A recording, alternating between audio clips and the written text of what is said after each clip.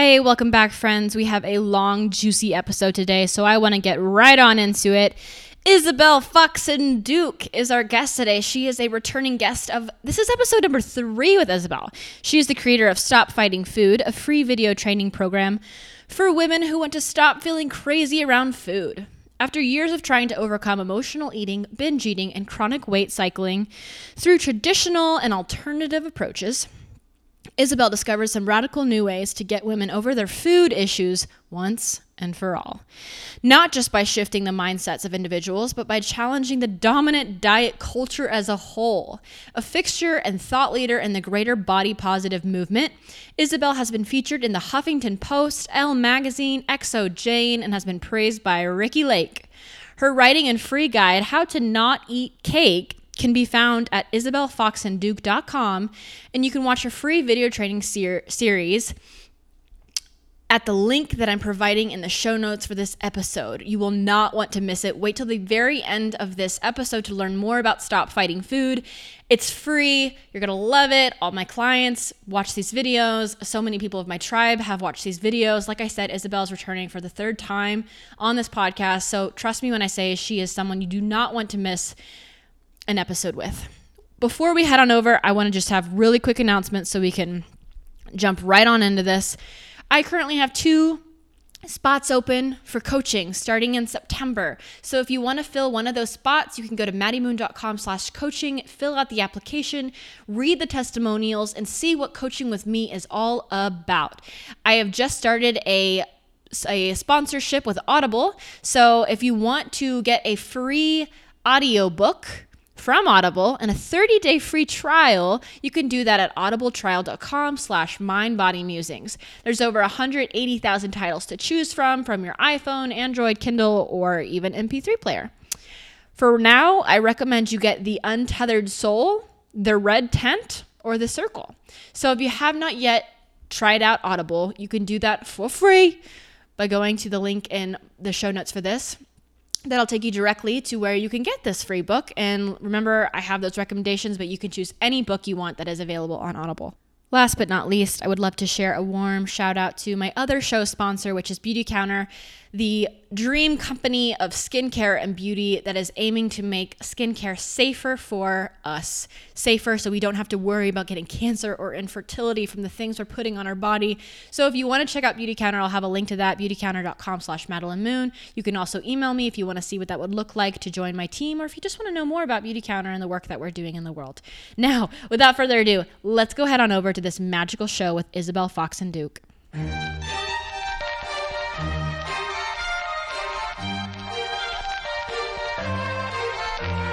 You are now entering the Mind Body Musings podcast. If you find yourself hungry for growth, eager for inspiration, and longing for self-improvement, welcome home. Hosted by motivational speaker and life coach Maddie Moon, you can be certain you will learn how to change your life in magical ways in each and every episode. Are you ready to stop caring what other people think?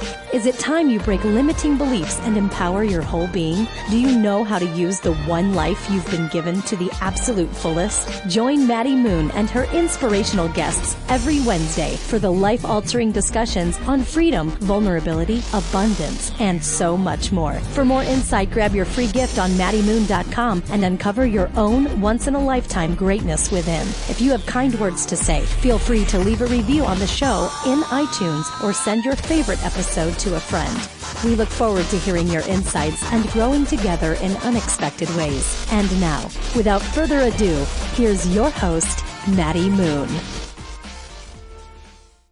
Here we are, back with another episode of the Mind Body Musings podcast. This is episode 167 with three-time returning guest, Isabel Foxen-Duke, of course, if I'm going to have any guest on. For a 3rd time, maybe a 4th time, maybe a 5th time, it's going to be Isabel Foxen-Duke, because I freaking love everything this woman does, every interview is so juicy. So if you have not listened to the first two that I did with her, you must go to the show notes and click on those 2 different episodes. They're divine, they're beautiful. But this episode, we're going to get really deep into binge eating, emotional eating. We're going to revisit those topics, those tried and true subjects that was really the foundation of this show. Like even 3.5 years ago, maybe 4 years ago when this was getting started, these were the topics that really inspired the entire basis for the show. And I'm pretty sure Isabel was like the second guest I had on the podcast. So it's really cool to like see it come full circle. Here we are, older and wiser. Welcome to the show, Isabel. Oh, thank you so much for having me. Such a pleasure. I know we've known each other for a long time. I mean, I was, just first running the circuit when I met you, I feel like. But yeah, I'm so excited to be here and honored to be a third guest. And let's see where we're at this many years later. I find this so fun. I'm just like, I remember like just moving to Colorado, not having any friends, being like, I don't know how I feel about fitness anymore. What is intuitive eating? And like Googling intuitive eating or something like that. And then your name popped up and I was like, who is this girl? I want to meet her. And then emailed you and then like the rest is history. And here we are. Oh my. I know the rest is history. What a cute love story we have. Yeah, we do. Well, so cool. Well, so I'm excited. So, yeah, gosh, long time coming. There's lots to discuss. So let's dive in. Let's dive in with your background and your story. How did you get to where you are in this beautiful place today? Cool. Okay. And I know that I've talked about my story a little bit differently. I mean, I talk about my story on pretty much every podcast interview that I get on. Like, I feel like that's how I prefer to open myself up to people, right? So people kind of like know where I'm coming from. But every time I do it a little differently. So, we're going to hear a few different themes that are coming up in this version of the story relative to maybe the other times that I've been on the show or was on the show a few years ago. So for those of you who are like completely new to my work, which may be, quite a bit of you at this point, because like you said, it's been a while since we've talked about food on the show. I have like a long history of just like completely sort of quote unquote dysfunctional eating, if you will, right? I mean, I think that every woman kind of has their story with body image or the way that's impacted their relationship with food or, whatever the case may be. I had a very dramatic eating disordered story, in my own head. That's how I look back on it. But I think it was a dramatic version of something that people relate to a lot, or that's happening for lots of people in sort of different degrees. I was put on my first diet when I was about 3 years old. I almost always start my stories by sharing that piece of information. Put on my first diet when I was 3 years old. So I was very, very young. I was like pre-conscious memory when my food was first restricted. And as a result, right, I kind of grew up, I grew up always dieting, always thinking there was something wrong with my body, right? Like I grew up from a very, very young age, always thinking I'm a little bit too big, right? Like I'm just bigger. I'm a little bit too big. I remember being in like ballet class as a little girl, like comparing the circumference of my thighs to the little girl next to me. Again, very, very, very young age, being very conscious of the fact that there was something wrong with my body. It was quote unquote a little too big. And it was just like, the ultimate goal in life seemed to be to make it smaller. And if I could just make my body smaller, kind of everything would be okay. I remember feeling that from as young as I can remember. And so, of course, as a result of this, I was always kind of trying to control my food, right? Always restricting my food, and or my food was being restricted for me, depending on my age, right? Sometimes my parents / doctor obviously were trying to control and restrict my food. But also I was very much, I didn't, at the time I wasn't resentful of that. I was like, oh my gosh, I really do need to control my food. My body isn't okay. And I really tried to, do everything in my power to try to restrict myself as well. So it wasn't something that was just happening to me. I was definitely very compliant and complicit and actively trying to control my size all the time. So dieting my whole life. As a result, right, I was also what most dieters end up doing eventually, which is I binge ate a lot, right? Like, as a result of feeling restricted around food, as a result of feeling like, oh my gosh, I shouldn't eat this, I shouldn't eat that, I kind of always looked at food like it's this temptation, this thing that I want, but I shouldn't have. And, I just kind of felt like my appetite was enormous. It was bigger than life. Like, it could never be stopped. It was insatiable, right? I always felt like, oh my gosh, I really, really want that brownie, but I shouldn't have it. Like, there was no brownie I didn't want ever. I just always felt like I have to sit on my hands and try not to eat that. Like, dear God, help me not eat the brownie. It was this constant sort of restraint that I felt around food all the time, this constant kind of self-restraint. Don't eat it, don't eat it, don't eat it, don't eat it, don't eat it, right? I was constantly trying to control myself. And I really felt like, if I didn't recognize that restraint actually was kind of creating a situation in which all I wanted was brownies, right? But sometimes, of course, I would crack, right? Like, I think about dieting or restriction sometimes as being similar to, like, you're hanging off the side of the cliff trying not to fall. You're like, don't fall, don't fall, don't fall. And binge eating is like, you just crack and you fall. And depending on how tightly you hold on, depending on how high up there you are on the mountain, right, the farther there is to fall. And so that was sort of my experience of food for most of my life, was just this oscillating between desperately trying to control, desperately trying to restrain myself, desperately trying to, make my food right, make my body right, make it go my way, right? That was one side of the pendulum. And the other side of the pendulum was like just complete loss of control, right? Like, just complete falling wildly, flailing about. I literally think of the image of someone falling off of a cliff and they're, flailing their arms about, screaming, right? Like, falling. That's sort of like how binge eating felt to me. It was just, again, this constant, I feel like when I was diet binge cycling, it was just this constant pendulum swing between desperately trying to control, desperately trying to grip, make it go my way. And the truth of the matter is when I was, restraining and restricting, when I felt like I had it under control, I felt powerful. Like, I was like, I'm going to do it. I'm going to get my life under control. I'm going to, make everyone's going to want to date me. Everyone's going to want to love me because I'm going to be so thin. I'm going to have a perfect body and I'm going to be like the best, right? And it felt like I was like kind of addicted to that feeling of trying to control, my size and my food. And then again, but of course it would eventually become too much. I couldn't hang on tight anymore. And I would have these sort of dramatic binge eating episodes where I would just be like falling and I would just be terrified and I would just feel like such a failure, so ashamed. I'd just be like, what have I done? And the only thing when I was in the cycle, of course, the only thing that would make me feel better would be like trying to control again. Okay, tomorrow I'm going to get back on the horse. Right. And so this was just my life, back and forth and back and forth and back and forth and back and forth for, years, until I was in my early 20s, really. And so, yeah, basically 2 decades of just doing this with food all day, and that being sort of like a primary driver of my life, and also a primary way that I managed my feelings, in the sense that, any time I was feeling upset about anything, or, oh my gosh, so-and-so boy is rejecting me, or so-and-so, situation, so-and-so person doesn't like me, or, whatever situation it was, the answer was always, okay, I gotta get thin. And so that sort of was like, okay, I gotta buckle down, do the thing, restrain, control, I'm gonna make the situation go my way, right? And then a massive loss of control is almost inevitable. It was inevitable. Massive loss of control.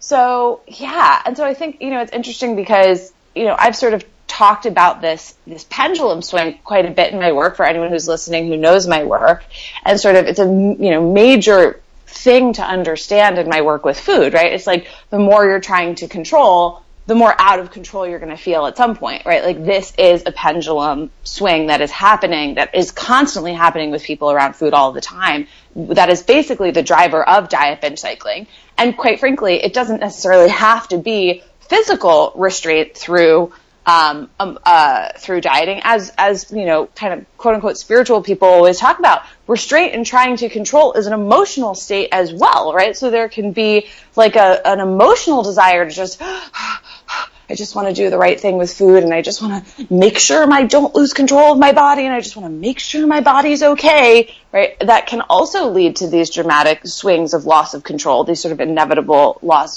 swings of out of control, which I would call that emotional restriction, which I know we're going to talk about on this episode at some point. And also, I think further, I know I've been chatting my little mouth off, but we do this in all sorts of areas out in our life outside of food as well, right? So this has sort of been like a major realization for me in the past few years, probably since we last spoke, was that this theme, right, of desperately trying to control and then losing control, and then desperately trying to control and then losing control, is sort of a pattern that I think many of us see all throughout our lives in so many different areas: dating, money, career, right? I mean, this is very much sort of like the human compulsion, in my opinion, is the compulsion to control and the desire to want things to go our way. And it is that very specific sort of human lizard brain instinct that also gets us into a lot of trouble spiritually and leads to sort of our greatest frustrations in life and our greatest feelings of failure and our greatest feelings of shame and our greatest feelings of dissatisfaction. So I'm really excited to chat with you more about that on this call. And that's sort of an introduction to the world of Isabel Fox and Duke. You're such a dynamic speaker, though. I love it. I'm so engaged. I'm just like, yeah, and what then? And I've heard this story so many times, and I'm still so interested. But good. Yeah, so talking about this control thingamajig, which is just totally ruling so many people's lives. When I'm hearing your story about the 3-year-old diet, first off, I do have a question about that. Why? Like, 3 years old, why? And also your root of control. I think so many people have different sources in a way of need, why we need control, like the root, the wound. We need control because of this thing that happened with our parents when we were a kid, because we were fosters, because we were abused. Like, we're fighting for control for various reasons because of various roots and wounds. When I'm hearing your story, do you think your root of control was that you had to have control when you were like 3 years old, and there's probably more to it, but do you think that was like the first moment in your life where you're like, oh, I need to do this. I need to control this thing right now as a baby in diapers? Well, so it's relevant and important to know, as a side note to the control conversation or any kind of like spiritual conversation, that I was put on a diet by my pediatrician because I was like high on the baby BMI scale, which is sort of like a whole other issue, can of worms, right? The fact that babies are being put on diets because they're too high on the BMI scale. Because, I guess I was in the 95th percentile or the 96th percentile or something in weight. And therefore my pediatrician went up to my parents and was like, oh, you gotta be careful about her weight. Like, you don't want to, fat baby. I mean, that was effectively the message that my parents got from my doctor. And of course, my parents being sort of dutiful parents wanting to do the right thing. I mean, I think parenting is so hard. It's like you're constantly worrying about doing the right thing. And this doctor says, oh gosh, your baby's too fat, effectively. You got to put her on a diet. And they were like, oh my gosh, So there's a social component to it, right? There's a social, cultural component to it that stems from, just growing up in a fat-phobic society in which our medical system is highly fat-phobic and all of these things, which is sort of, another aspect of my work that I talk about all the time. But, the social is heavily interacts with, obviously, our psychology, right? And so while I was put on a diet by my parents, again, I make this very relevant point, which is it wasn't just that it wasn't like, oh, this is so annoying, I have to eat my broccoli, my stupid parents are making me do this. I was complicit. I very much got the message that my body wasn't okay. And I knew at the age of 3 that thinness and lovability were connected. I knew that, right? And so that is a very young age. But I think that there's a ton of research to suggest that kids do know that thinness and lovability are connected by the age of 3, which is crazy. I mean, they know, right? It is incredible how, pretty much as soon as there is language, very quickly after there is language, there is understanding of bias comes pretty fast. And weight bias was a form of bias that impacted my life really early on and also heavily impacted my family. Like fat phobia was something that was just heavily happening in my household. My mother was a dieter. My father was a dieter.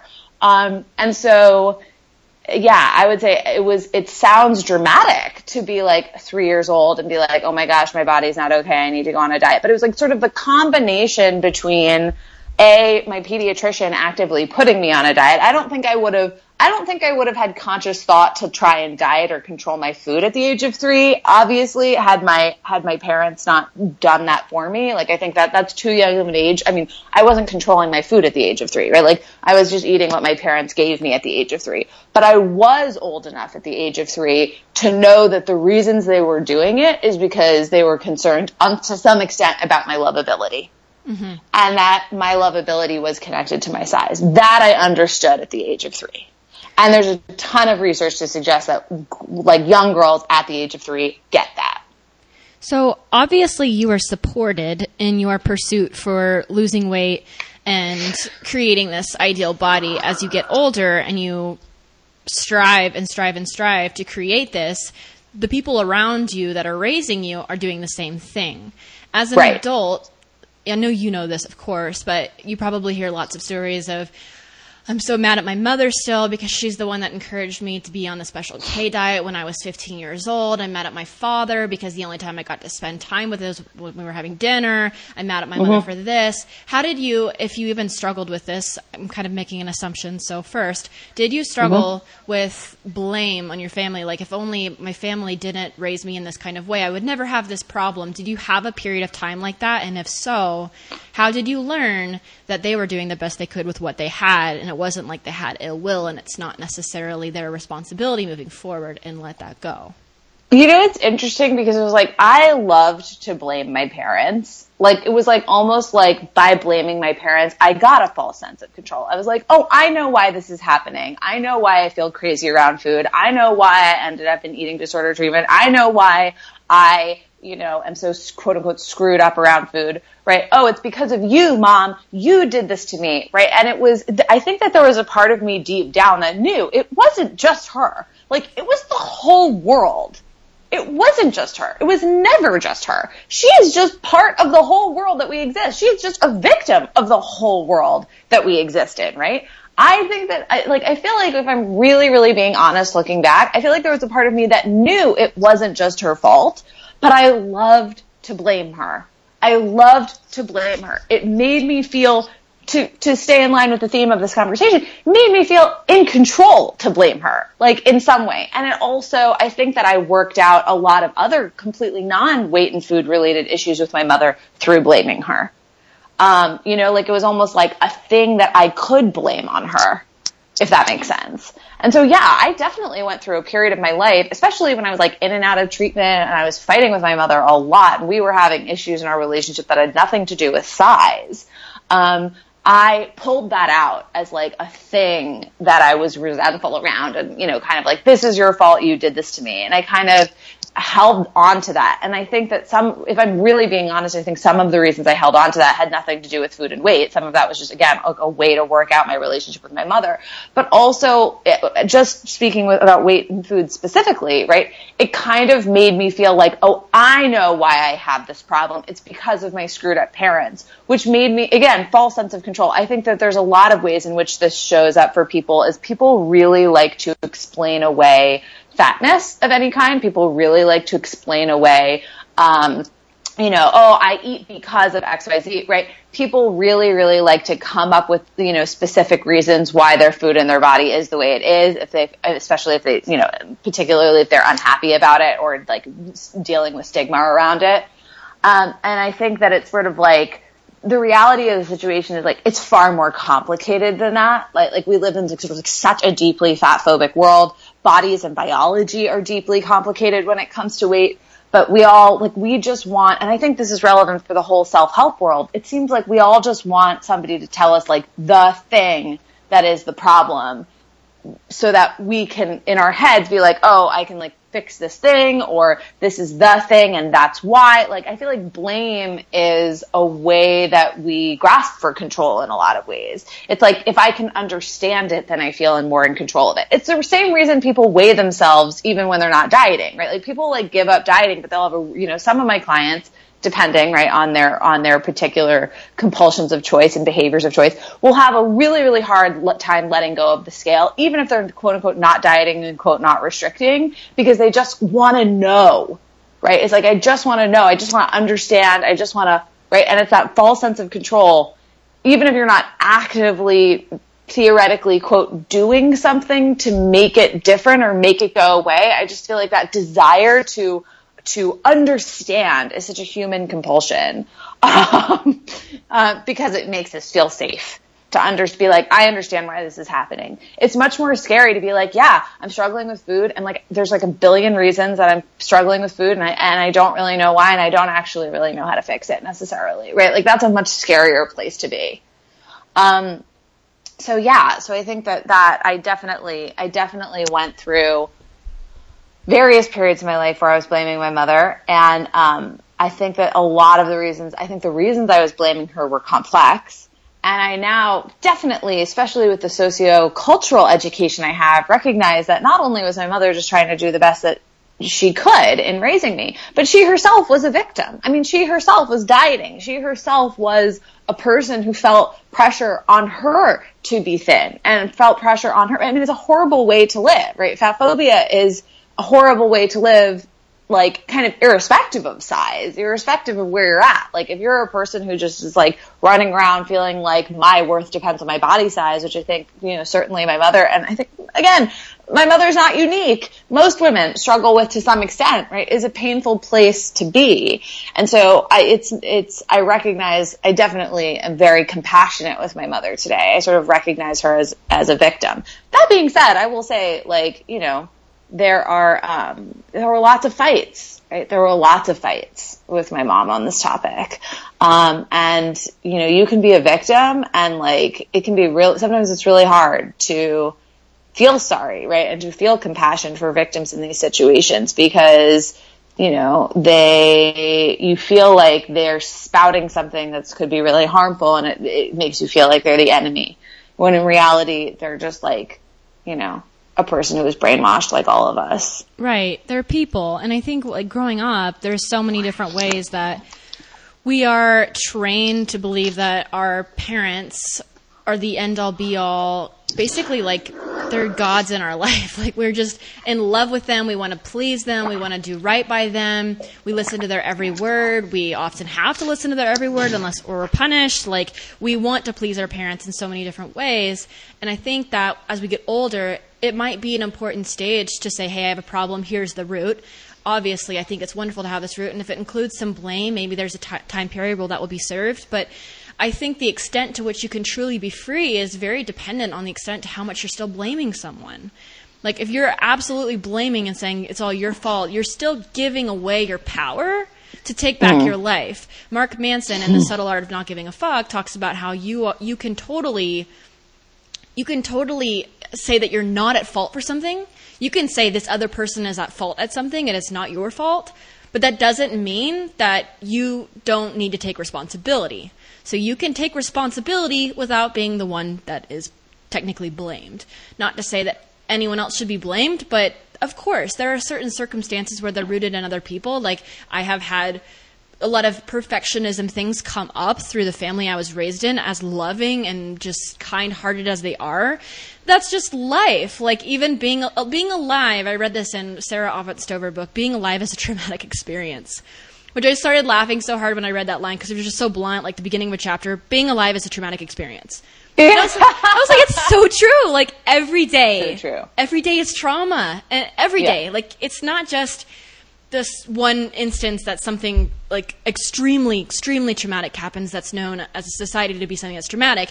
Every day is a traumatic experience. And, like, if you're going to sit around your entire adult life and point the blame at someone else and also refuse responsibility for moving forward, you will constantly be victimized, and this beautiful idea of recovery and freedom and body love or just body acceptance will not be achieved because you're sitting there playing the victim forever, when you have the choice now to move forward and say, hey, let me humanize my parents. They're human.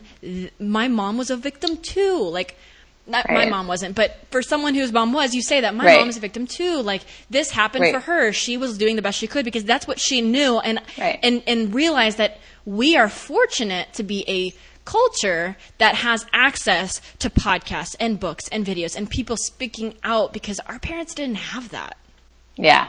I also think that there's a huge difference both psychologically and just as far as just like real, like reality, social impact is concerned, between blaming one individual and blaming sort of a systemic problem, right? So like, I'm not mad at my mother. I am mad at fat phobia, right? Like, I am mad at this like really screwed up cultural situation that we're in. And like, I think that this is incredibly problematic, and I've, kind of like no problem, quote, blaming fat phobia as an idea, as ambiguous and nebulous as that is.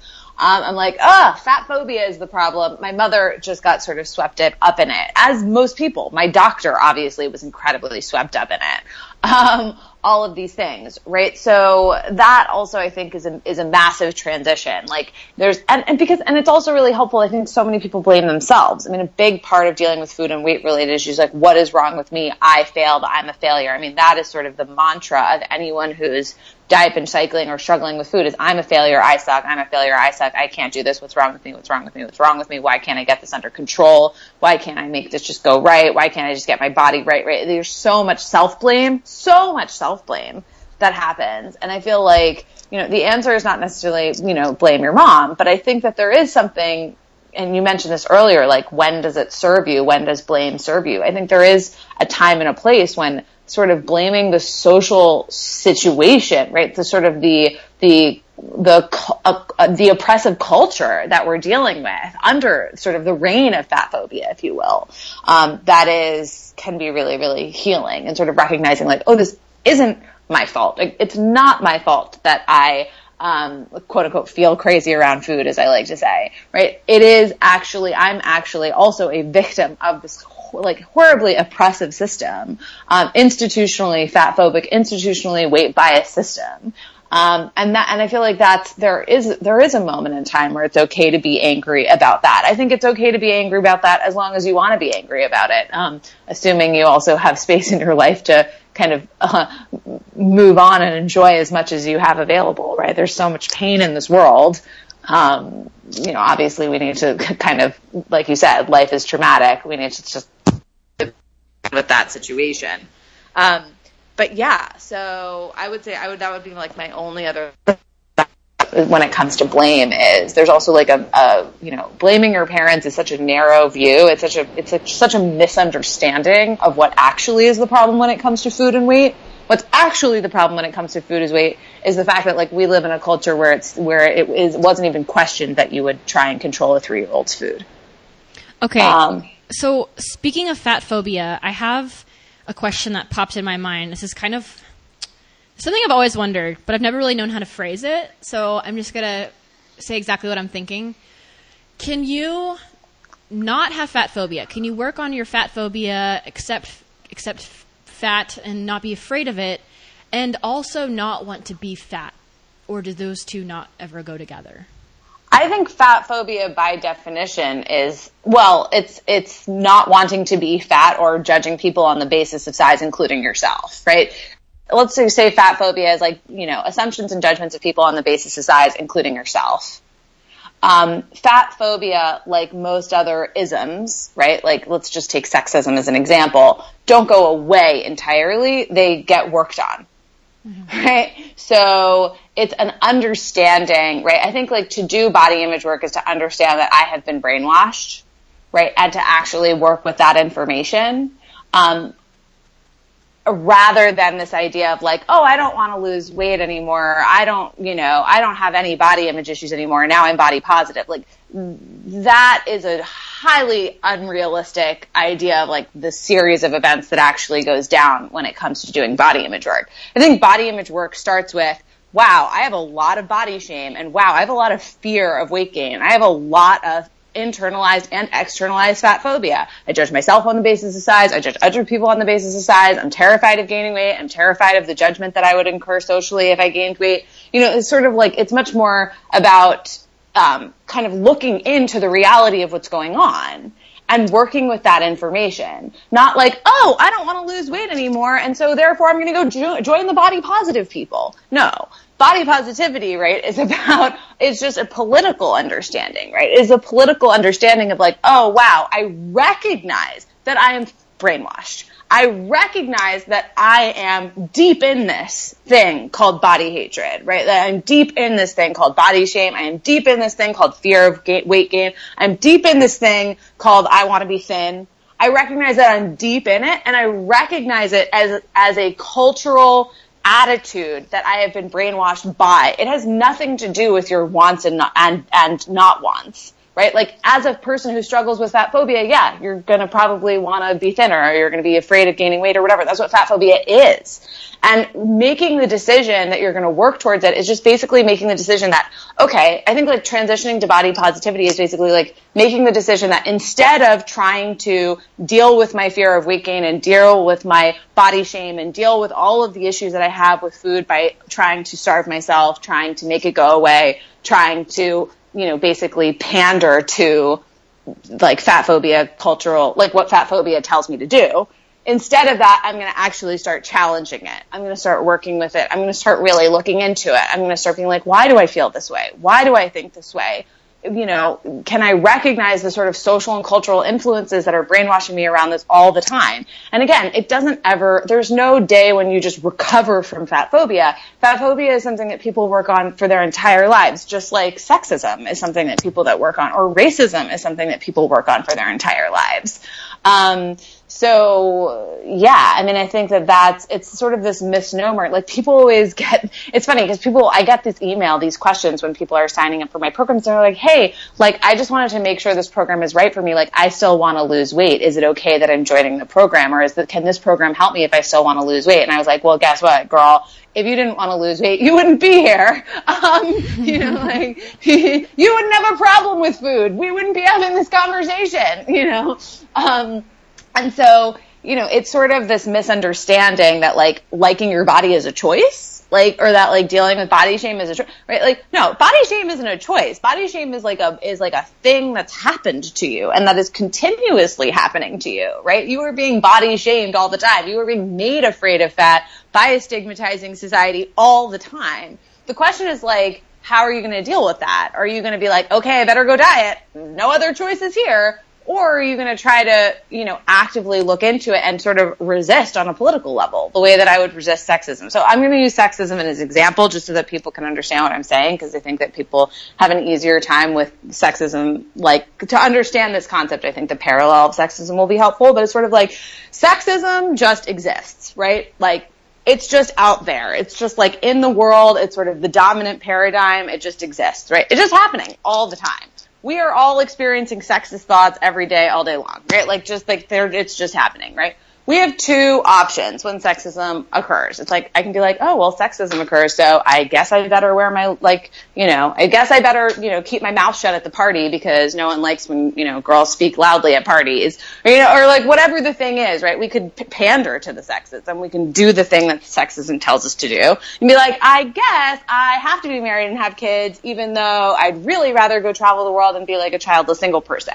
You know, like, we could do the thing where we just do what sexism tells us to do, right, because we feel that pressure, or we could be like, actually, no, I'm going to deal with this fear of being judged. I'm going to deal with these complicated feelings of not conforming to my gender in some other way, right? Like, maybe I'm childless and single and I feel really badly about that in many ways because of, again, my brainwashing, even though there's a part of me that like doesn't really want to be like in, you know, committed monogamous relationship or whatever the case may be, right? Like, it's just about, it's not the absence of negative feelings. The negative feelings are going to happen. The question is like, how are we dealing with those negative feelings? Like, how are we responding? Are we responding by just completely being oblivious and just pandering to and just being like, yep, I'm just going to let this thing called sexism run my life? and probably not even notice that it's there. I mean, that's the irony, right? With sexism and fat phobia is like, until people learn this language, they don't even realize that it's there, for the most part. And so it's like, okay, am I just going to let this run my life? Or am I going to be like, wow, now I have this information. I recognize that sexism is actually impacting how I interact with romantic partners. I recognize that sexism does, influence how I behave when I'm in a group of people. I recognize that sexism does affect, how I feel. Do I feel like a failure if, depending on my relationship status? Like, do you know what I mean? Like, sexism affects so many different parts of our lives all day, every day, all day long that most of us don't even think about it because it's just like the air that we breathe, right? We're not even conscious. It's just like, we just think it's normal. We don't even notice it, right? And so I think that, like, working on, like, gender politics, for instance, is about, like, it's not about the absence of, oh, I'm not going to feel bad, I'm going to have no feelings about the fact that I'm the only single person at this wedding. It's, I'm going to actually start to recognize that part of the reason that I have negative feelings about being a single person at this wedding is because I've been told my entire life since I was a little tiny girl that having a male monogamous partner will make me happy and is the path to success.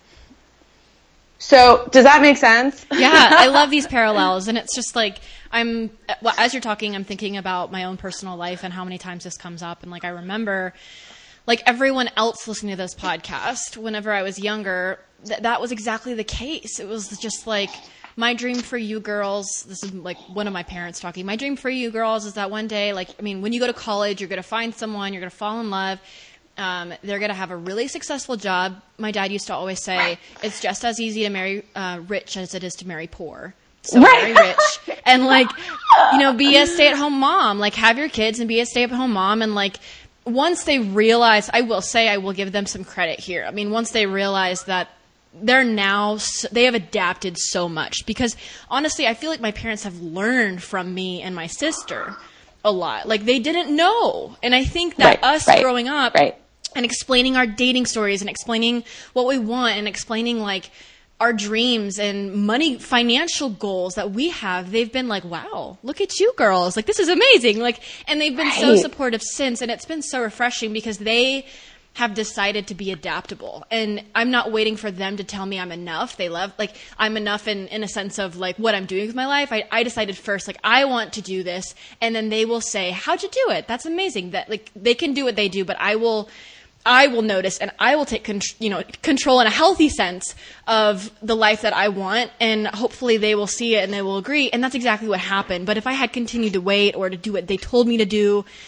that's not how it would have gone. And I wouldn't probably be nearly as happy as I am now working on my own business and, yes, being single. So it's so important to listen to these messages and stories. Just the other day, like, this relates to what we're talking about in certain ways, but I received an email from someone that was saying, like, they had mentioned in there that they want to be independent, they want to travel, they love doing these things, but there's an ex in their life and it's confusing things up and she doesn't know what to do. And, like, at one point she wrote in there, like, I'm just being a crazy emotional girl. And, like, at that point, like, the first thing I wanted to write this email is, like, you are not crazy for having emotions.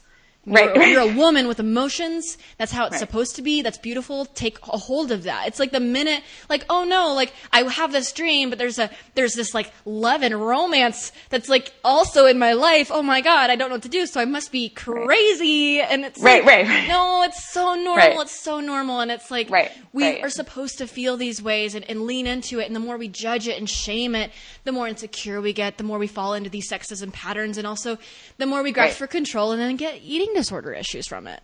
Right, exactly. Fat phobia and sexism intersect, right? Like, they are connected to each other insofar as part of what it is to be a woman, part of what gender performance is for women in our culture is to be thin.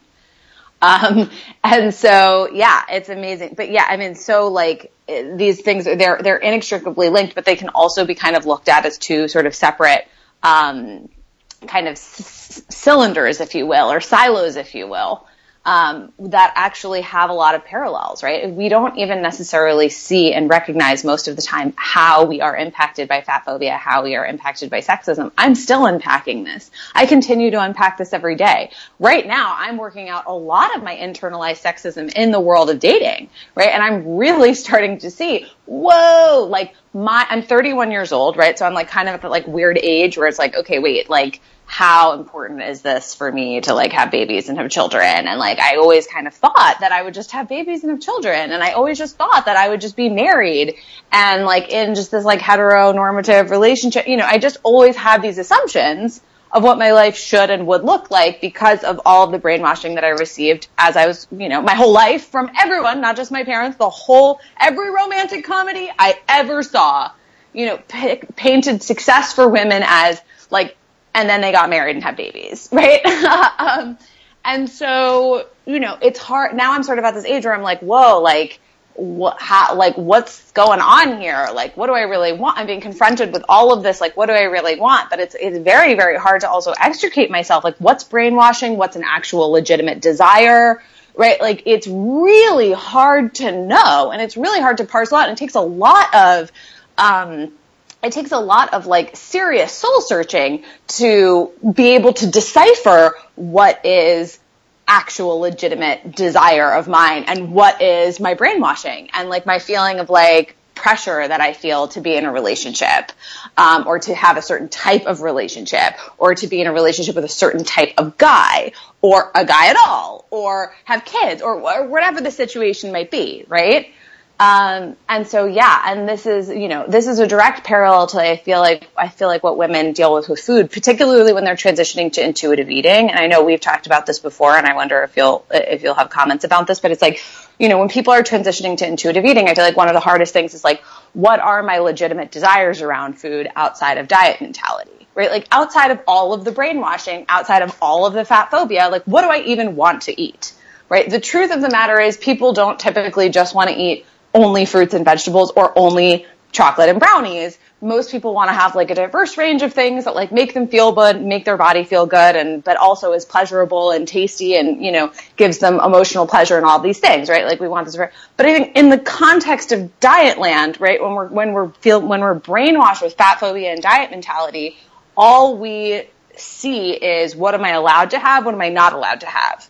Right? What do I wish I could have? And what are the things that I think I should have? Right? And this brainwashing really clouds our ability to make decisions about what we want around food so much to the extent that like we don't even know what we want. Like I don't even know what I want. All I think I want is brownies because all I'm allowed to eat is broccoli. Right? And so it's like this whole thing where it gets really, really confusing navigating what's coming from diet mentality and stigma, you know, and what would be my legitimate human desire if fat phobia didn't exist or if diet mentality didn't exist. And that is, I mean, I feel like this is the same thing with dating, right? It's like, it's the same, these cultural expectations, and this is where it starts to get psychological. These cultural expectations, they start to screw with your head, right? And it takes so much kind of soul seeking, right? And it takes so much sort of psychological and spiritual work to kind of figure out, like, what are my true desires in the land of relationship, for instance, or in the land of food, which, you know, I would say is sort of like a practice step for dealing with the same question in all sorts of other areas, like career, relationship, etc. Yeah, these topics, they bring up so much for me personally. I know they probably do for everyone, but when I just think about, like, the moment when I realized that I didn't have to, like, date this particular kind of person, like, I had been told my entire life, like, since I was 10, like, write a list of the qualities you want in a partner and, like, memorize that list and have it with you always. And my list was always what my parents' list was. It was like, number 1, Christian. Number 2, parents are still together. Number 3. Whoa. Yeah, exactly. And, like, number 3, like, I don't know, waiting till marriage. Number 4, like, all money. These different things. Money, like really good, great, solid job. Like the passion behind the work, nah. You know, right. Everything else didn't really matter. Like who the parents were that were married, nah. You know, what his Christianity looked like, nah. Like as long as it was those things. It didn't matter, like, as long as I stuck with those. And I remember just, like, it was such a tormenting struggle since I was young to look at people that I was interested in and basically get punished for it. Like even when I got my first kiss, I was punished for it. I was screamed at. My mom was so angry at me. And I don't think I've ever shared this on the podcast, but, like, she was just so mad, like, so angry because I had kissed, and it was, like, a bad thing. God, like, didn't honor that, she told me.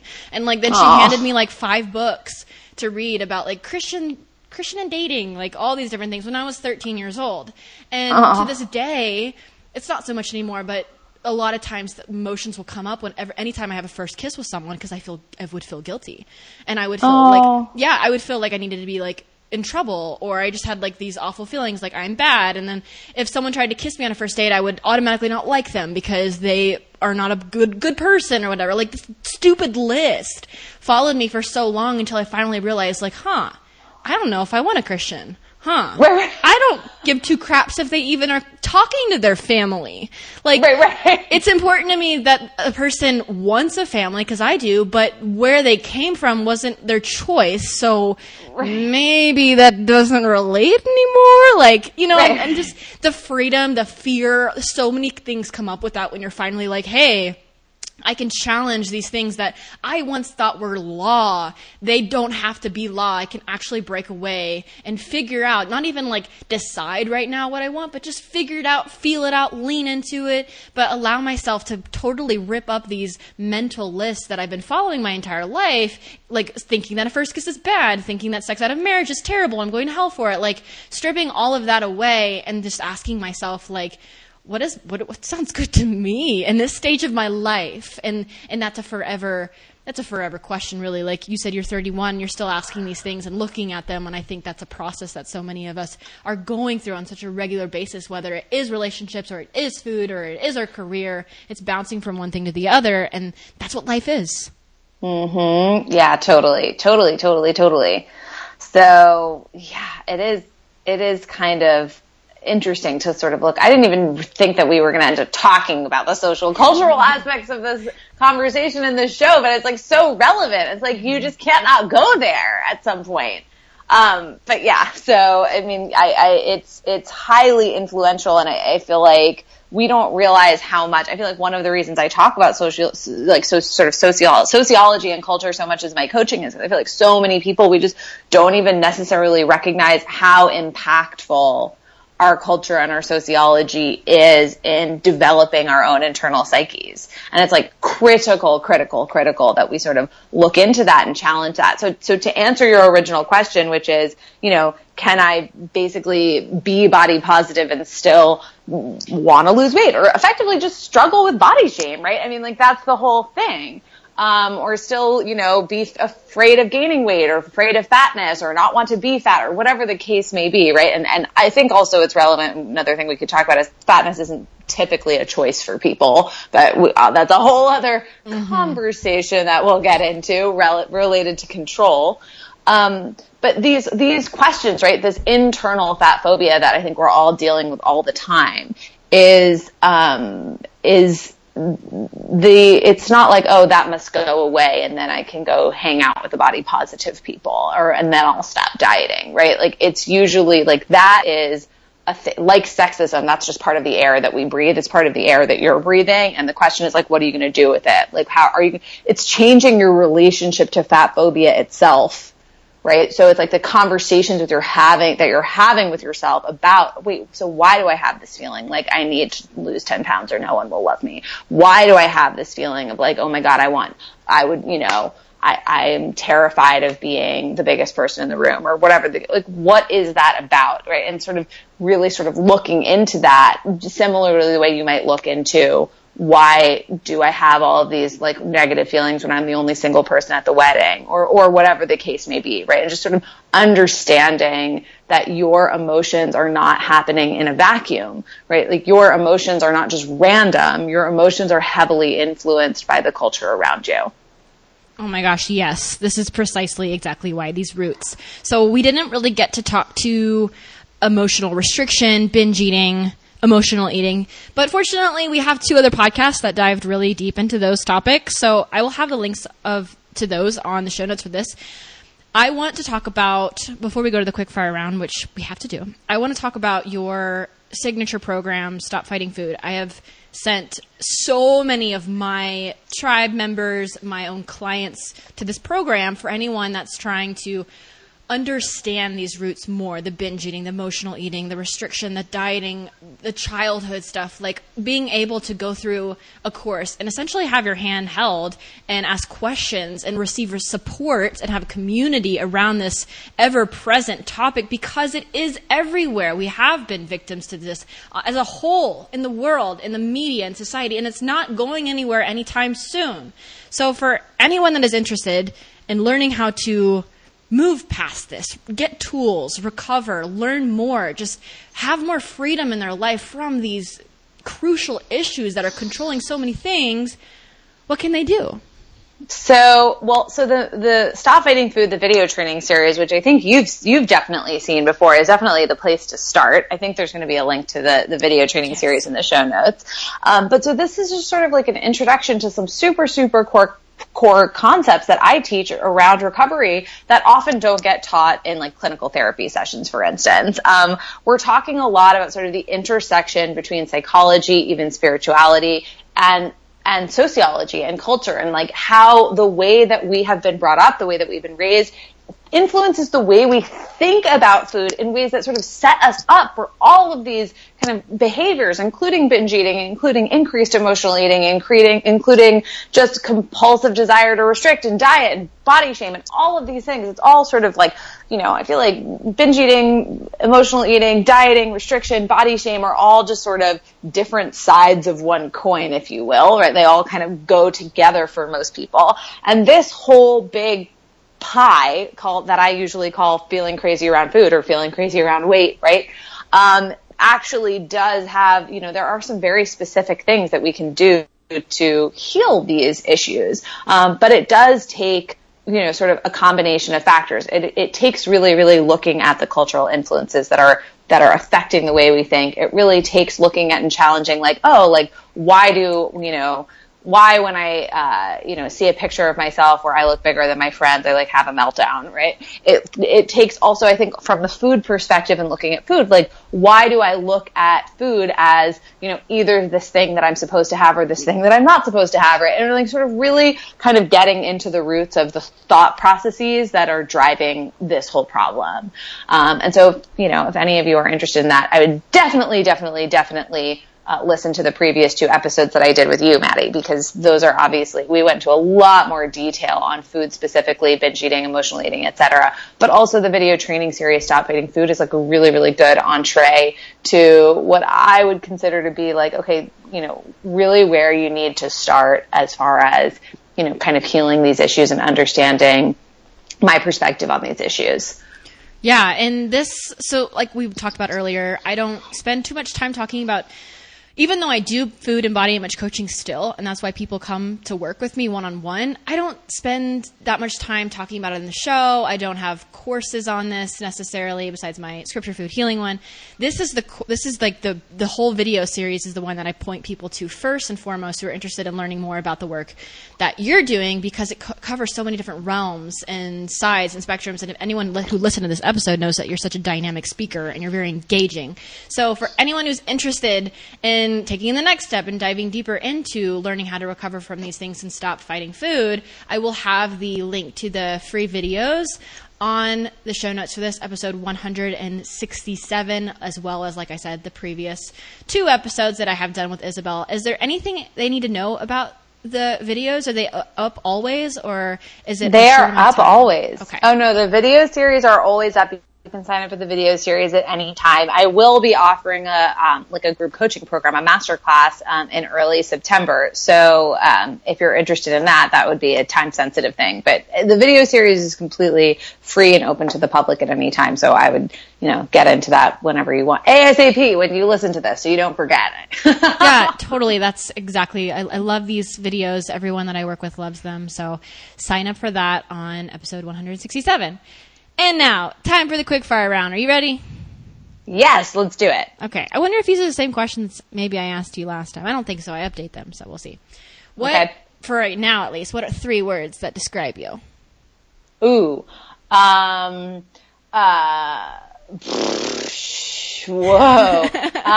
That is a tough one. Really pulling out the big guns.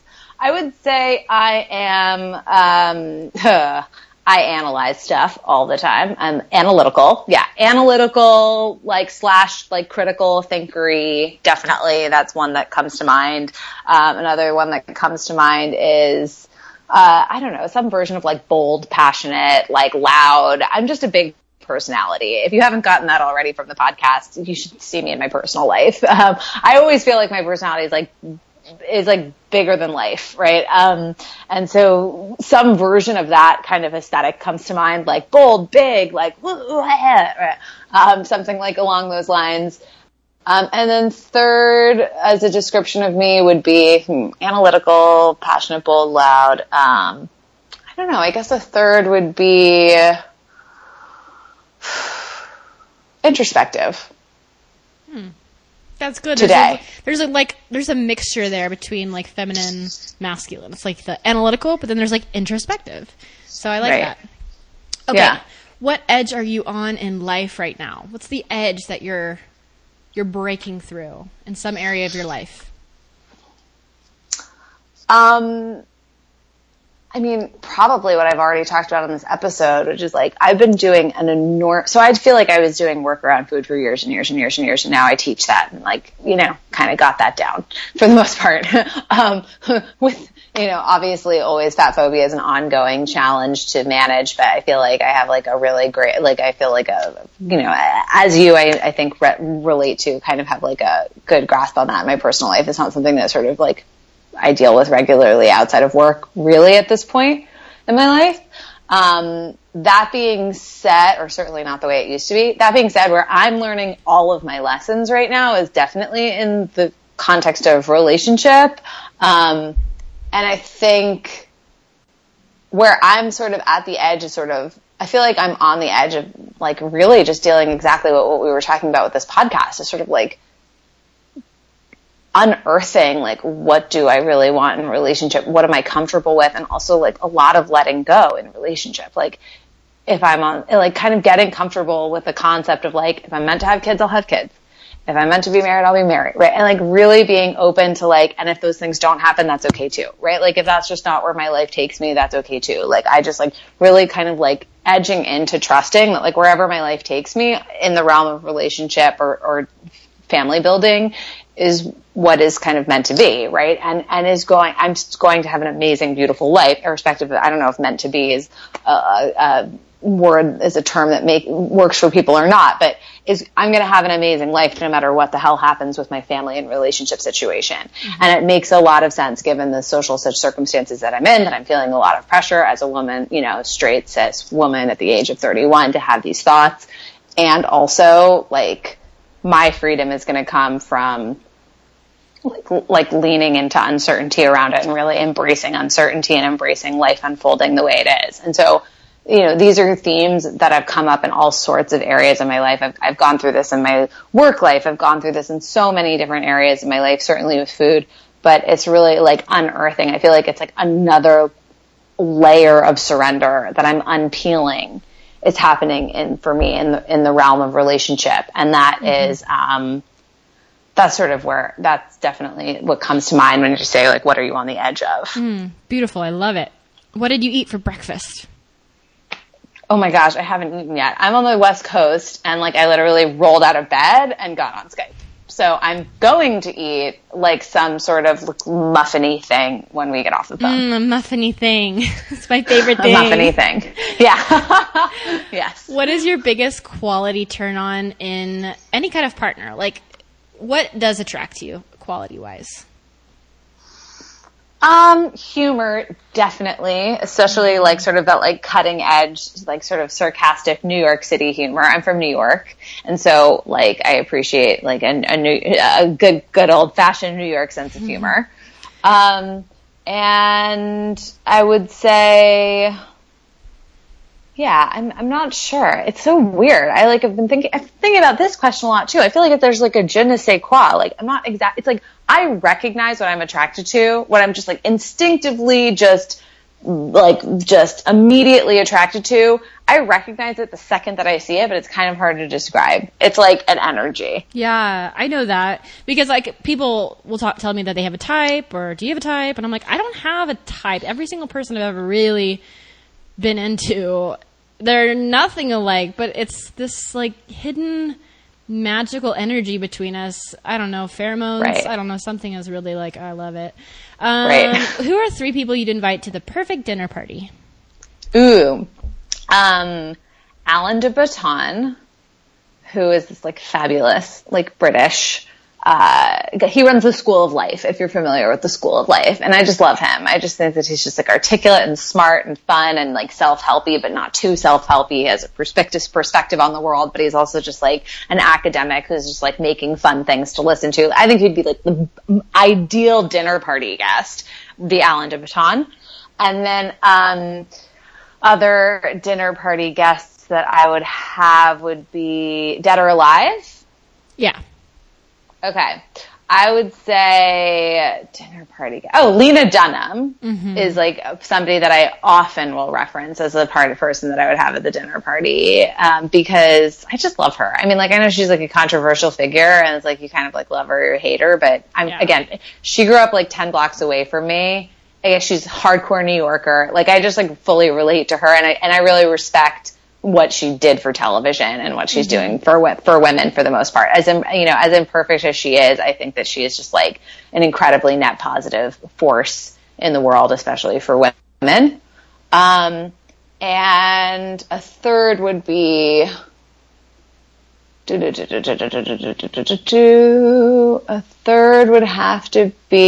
Chodron, hands down. Pema Chodron. It would be really interesting too. So Pema Chodron is a Tibetan Buddhist nun she's like my primary spiritual teacher. Like, she's arguably, as far as human beings are concerned, she's arguably influenced me spiritually more than any other humans on the planet. Like, many people have influenced my spiritual life. I've been influenced by like so many different, like, spiritual disciplines and practices and people and like perspectives and schools of thought. But I would say, like, if I had to say to date, if there was one human who influenced you the most, it would probably be Pema Chodron. And yeah, she's just like really an incredible human being. And she's also been very, very influential to me in the past, I would say 2 to 3 years specifically. So she's like kind of top of mind. She's sort of like my, if there was sort of like a spiritual celebrity that I am kind of most attached to, it would be her. Where should people start to like read more about her or understand her? Like, is there a book or an audio tape or something like that you recommend?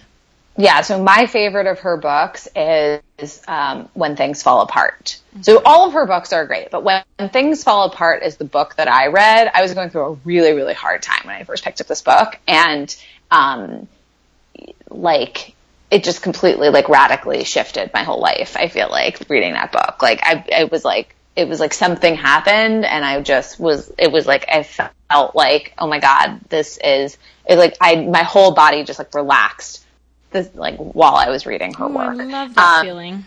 Yeah. Like, I was like, and so, yeah.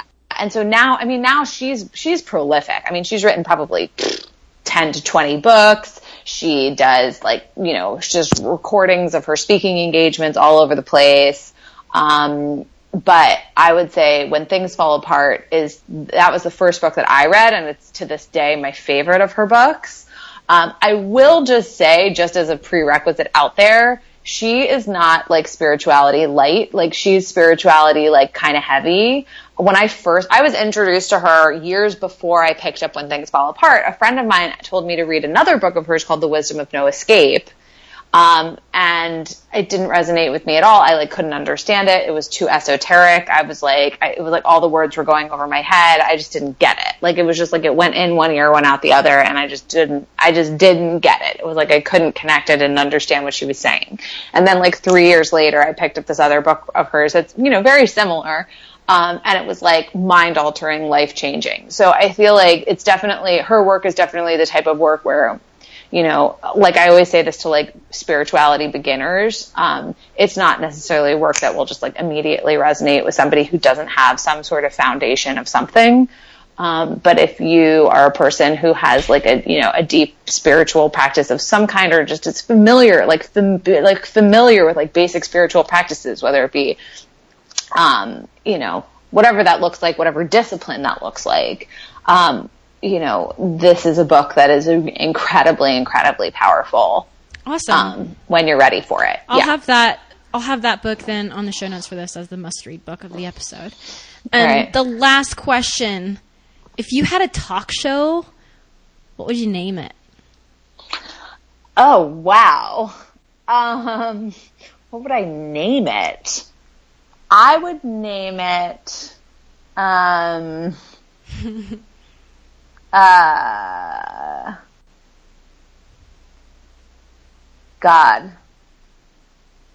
I don't know. Maybe like something IFD, something. I'm like trying to think of like what I was like. Actually, the first word that comes to mind is musings, but that's your word.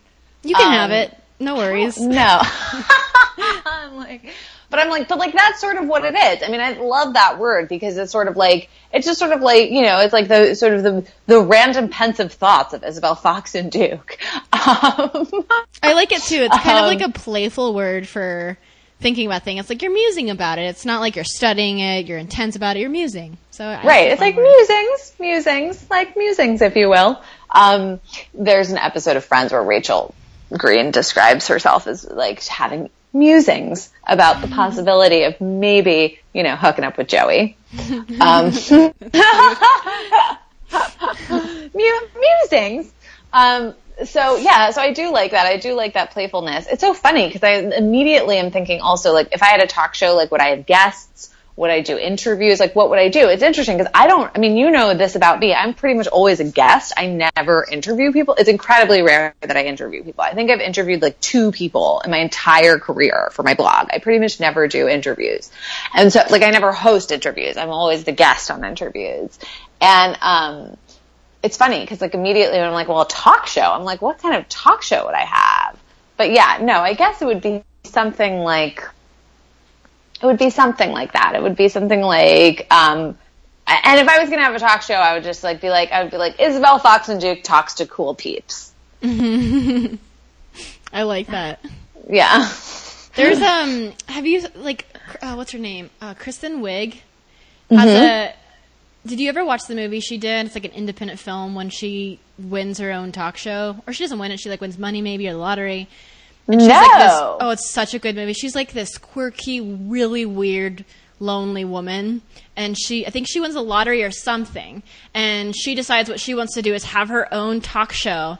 And it's called like The Me Show. Or Welcome to Me. That's what it's called.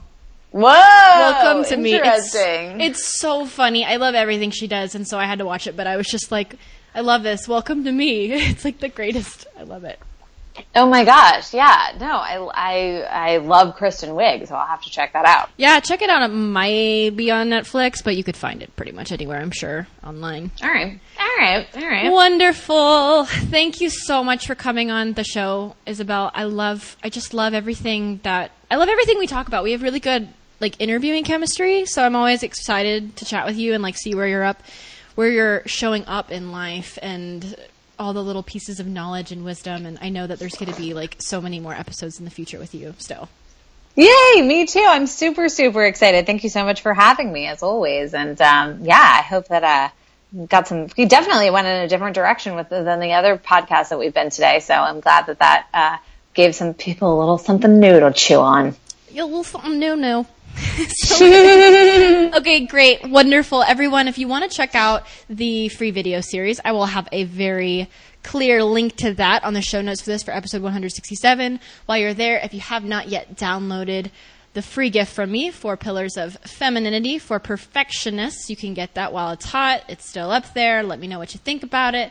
And I hope you'll have a wonderful rest of your week, and I'll catch you next time.